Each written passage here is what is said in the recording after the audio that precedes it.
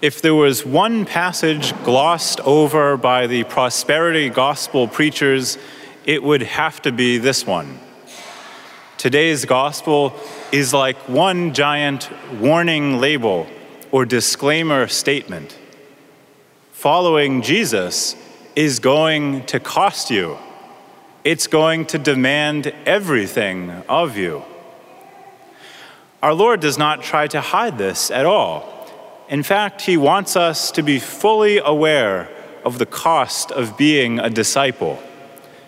Because the higher the cost, the more valuable the thing to be gained. The virtue which Jesus calls for in these two short parables is prudence. Prudence often seems to be confused with things like timidity. But real prudence, according to the Catechism, is the virtue that disposes practical reason to discern our true good in every circumstance and to choose the right means of achieving it. Prudence, the virtue that disposes practical reason to discern our true good in every circumstance and to choose the right means of achieving it. Or, according to St. Thomas Aquinas, prudence is simply right reason in action.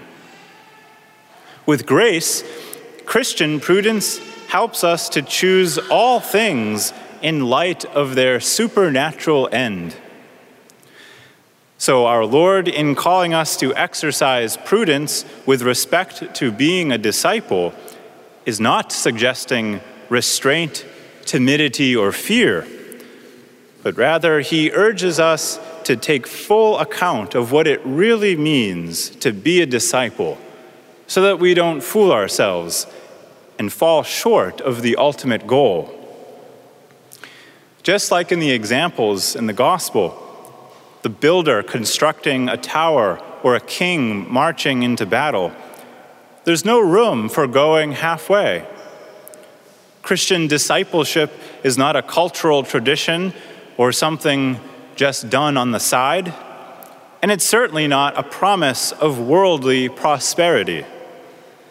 It is the faith lived out concretely in its full form. It is the life we were created for. Discipleship means placing our whole selves under the direction and at the disposal of the Lord Jesus, the merciful Savior. And in discipleship, we're not left alone. It's meant to be done alongside other brothers and sisters in Christ. Christian prudence allows us to see that no amount of these worldly things, of wealth, pleasures, status, or honor, carry any ultimate significance. It is entirely reasonable that Jesus, therefore, calls us to place him first above all things and people, and to give up everything that we cling to. It leaves us with only one choice-worthy option: to renounce every obstacle to holiness, to pick up our cross, and to follow Christ.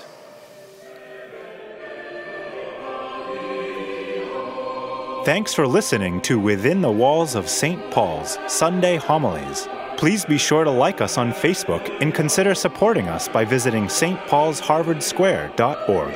That's stpaulsharvardsquare.org. God bless and see you next time.